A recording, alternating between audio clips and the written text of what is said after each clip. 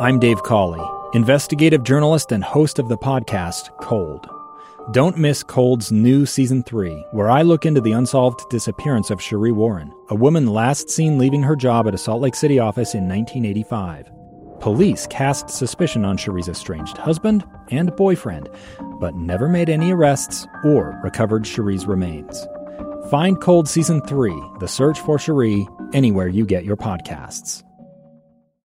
Inside Sources. Inside Sources. Inside Sources. Where KSL offers Utah deeper insights on the news. Host Boyd Matheson divides rage from reason and elevates the conversation on issues crucial to our community. On KSL News Radio 102.7 FM and 1160 AM. Welcome, everyone, to the expanded Inside Sources here on KSL News Radio. It is great to be with you today. I am Boyd Matheson. And we are going to continue to do what we have been doing. We're just going to do a little bit more as we really try to dig into the issues and, as we mentioned, divide that rage from the reason and elevate that conversation. We want you to help us out as we go through the next 2 hours from 1 to 3 every day here on KSL News Radio. You can always chime in on the Utah Community Credit Union KSL text line at 57500. We want to hear what's on your mind and help us elevate that conversation. Give us some insight.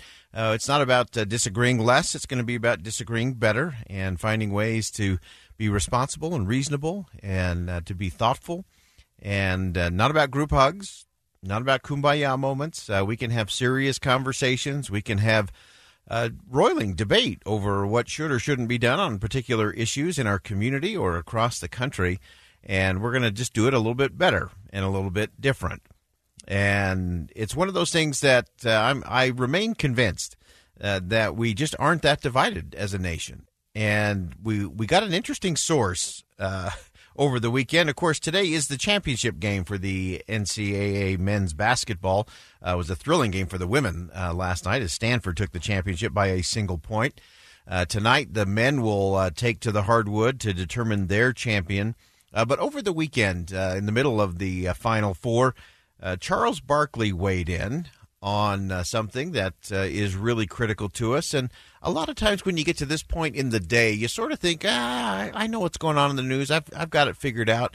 But we're going to challenge that every day during this opening segment of the show with something we call Think Again. Think you know the news of the day? Think again. You know, so often we do that. We get to a certain point, and I think one of the great challenges to truth in our country is instant certainty, or we immediately make up our minds as it relates to something we heard or saw or read. And we're going to try to break that down a little bit better in this segment every day, starting at 1:05 here on Inside Sources, and that is to think again about what you think you know. So as I mentioned, Charles Barkley became the messenger for a really important Think Again moment when during the NCAA basketball Final Four over the weekend, he made a comment about where he thinks we really are as a country. Yeah, but the one thing I took out of that piece was, man, I think most white people and black people are great people. I really believe that in my heart. But I think our system is set up where our politicians, whether they're Republicans or Democrats, are designed to make us not like each other so they can keep their grasp of money and power. They divide and conquer. I truly believe in my heart most white people and black people are awesome people, but we're so stupid following our politicians, whether they're Republicans or Democrats. And their only job is, hey, let's make these people not like each other. We don't live in their neighborhoods. We all got money. Let's make the whites and blacks not like each other. Let's make rich people and poor people not like each other. Let's scramble the middle class. I truly believe that in my heart. And that's Charles Barkley in the middle of doing some basketball analysis. Great insight there. I completely agree with Charles Barkley. Always have, that we are not that divided as a country. Far too often we allow the politicians and those in power to convince us that we're too divided, because guess what? If we believe we're too divided to deal with immigration or health care or voting rights, it gives the politicians an opportunity to do nothing, gives presidents of either political party the excuse to do things by executive order, and the status quo remains. And the reality is we just aren't that divided. And I would take it one step further and say that I don't even think our politicians are that divided on a host of critical issues to the country. I saw that when I was back in Washington, D.C. There's a lot of agreement, and there's a lot of great people on both sides of the aisle. In fact, Utah Senior Senator Mike Lee was out at Silicon Slopes last week for a town hall, and he made a really interesting and, to me, not surprising comment about what's really going on in Washington. A lot of the people, not just in this job, but in any job, are people who maybe have a different perspective than I do, but I still really value their opinion. And when we do agree, it makes it that much more poignant, the fact that we do. That's a lot how the Senate is. Not only are Democrats some of my favorite people in the Senate, there are a lot of my favorite people in the Senate. I love Bernie Sanders. You could say I'm feeling the burn in that respect. I love the guy. Now, he and I disagree on all sorts of things. He has described himself as a socialist, and I'm never described that way. He's from Vermont, and I'm from Utah. He grew up in Brooklyn. I grew up in Provo. But I really like him, in part because he's a straight shooter. He's blunt. He's to the point. Joe Manchin from West Virginia is a dear friend. We have dinner together about once a week. And the list really goes on and on. But we genuinely do like each other. So again, think again. You think you know what all the problems are in Washington, D.C.? Think again. Right there. That's not what you would hear on most broadcasts, that Bernie Sanders and Mike Lee get along wonderfully. You could see that on a host of other things. Senator Lee went on to talk about the way things get portrayed in terms of the differences, especially when it comes to social media.